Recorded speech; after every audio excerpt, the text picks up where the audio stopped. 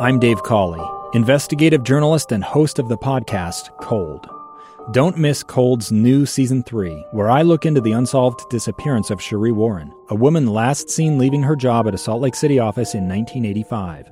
Police cast suspicion on Sheree's estranged husband and boyfriend, but never made any arrests or recovered Sheree's remains. Find Cold Season 3, The Search for Sheree, anywhere you get your podcasts. Inside Sources.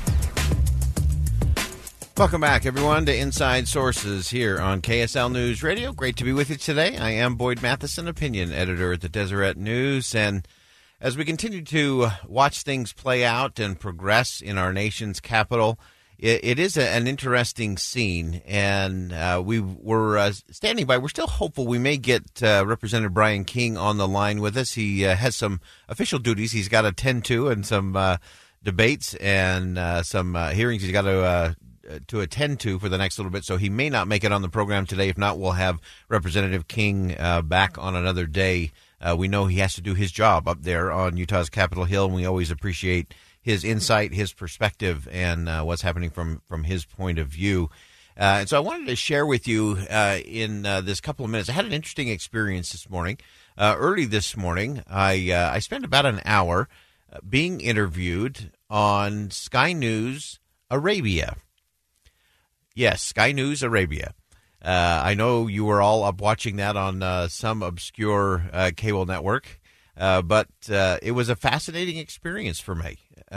So I was on there for about an hour. Of course, it's always an interesting challenge when you have an interpreter in the middle of the conversation going back and forth. The interpreter was doing simultaneous translation from the host to me, getting it to English and then back into Arabic for their viewers. So it's one of those interesting things. You have to kind of get a rhythm and a timing to it.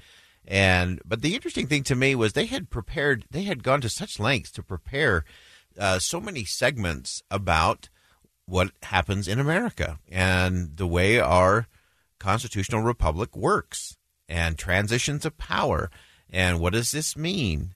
And it was just such a great moment for me to kind of slow down myself a little bit. We get so fast-tracked on analyzing everything and making instant judgments on what's taking place and why and how and the ramifications. I've often cautioned on this show that we always have to be careful of instant certainty. And we can do instant analysis, that's okay, but instant certainty is a problem for us. It prevents us from getting to the truth and to the nuances of so many different things. And so as I was going through this hour of interview with Sky News Arabia, I found myself taking some pride in our system, and that despite all our problems, despite all our challenges, despite how broken and divisive our politics has become, the world is still watching this incredible shared experiment called democracy. This wonderful laboratory of freedom that we have in the United States of America. And they're fascinated by it. They're interested in it. And it was a great experience for me to be able to just talk through. This is why this works.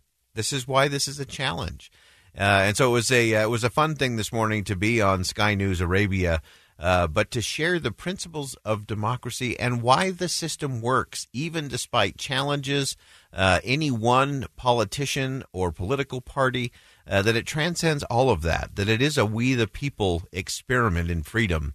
And it's a great thing. And so it was really fun to share that with their viewers from Sky News Arabia this morning. Not what I was expecting to do on a Tuesday morning prior to an inauguration. All right, we've got time now. Eye on the Hill. In-depth coverage on KSL News Radio. Well, the guy that always has his track shoes on as he moves around Utah's Capitol Hill, Representative Brian King, joining us on the line. I know it's a busy first day up there on Utah's Capitol Hill, but I appreciate you ducking out and into a corner to chat with us today. Thank you, Boyd.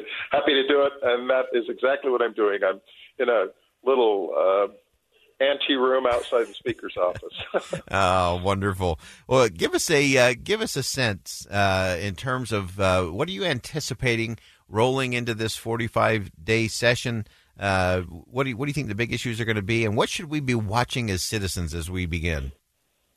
Yeah, there are a lot of important issues. The Speaker in his address this morning, just a few minutes ago, identified a number of them.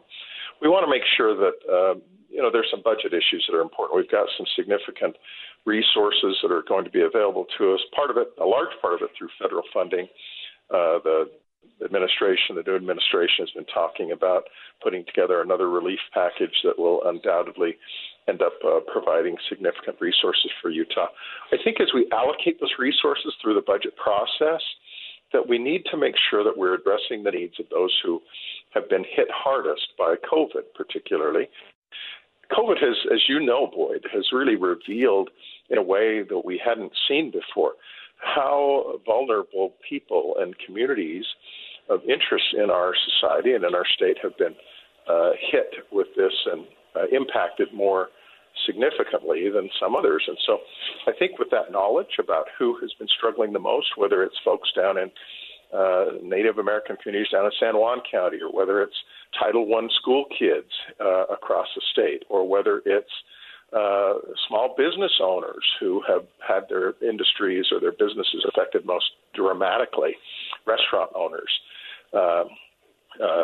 tourist businesses, tavern and bar owners, that kind of thing. Those are the folks that we want to make sure that we address the needs to the greatest extent possible, and that we're effective in addressing. So that's the kind of stuff that I think we want to take a hard look at. That's good, and I appreciate the fact that you've already identified. It's so easy whenever there's that little surplus. It's amazing that the life of a surplus is usually really short because it immediately gets dispersed. But I love the idea of slowing down a little bit, and let's make sure that those who have been hit the hardest and those that are most vulnerable among us, that we are getting some priorities there, because there are, as you said, this pandemic has laid bare and opened our eyes to a lot of things that need some tweaking. Well, that's true. There are some investments that we need to make. There are a lot of infrastructure things. The Speaker spoke this morning about state parks, how we are loving our state parks in a way that we haven't before, and there is revealed in that process the need for greater investment. And we want that. We want to make sure that these treasures, we've been talking a little bit about Bridal Veil Falls, and whether the state should move in to ensure its conservation and enhancement for future our children and our grandchildren. I think that there's a lot that we can talk about there. Things like double tracking front rail, or the rail system along the Wasatch Front in a way that will allow us to ensure that we use mass transit much more effectively, and that it's a more attractive option for people. Those are the kind of things that we need to do. Wonderful. Well, Representative Brian King, we appreciate your insight and your leadership up on Utah's Capitol Hill as the minority leader. So many important things. We didn't get a chance to get to guns and many of the legislative pieces we need to look at there, mental health, but we will have you back very soon. We'll let you sprint out of that room and into the next one, but we appreciate your service. Love to come back. All right. Thank you so much, Boyd. Thanks, Brian. Take care. All the best. Bye-bye. All right, again, that's Representative Brian King joining us on the line. We'll go ahead and step aside for bottom of the hour news. You want to stay with us. When we come back, we're going to look behind the scenes at presidential inaugurations by someone who's been the committee chair for an inauguration. You don't want to miss this on KSL News Radio. A stranger with a gun came upon two teens taking pictures under a rising full moon. But violence is only the beginning of this story. Sometimes I thought, there are no miracles.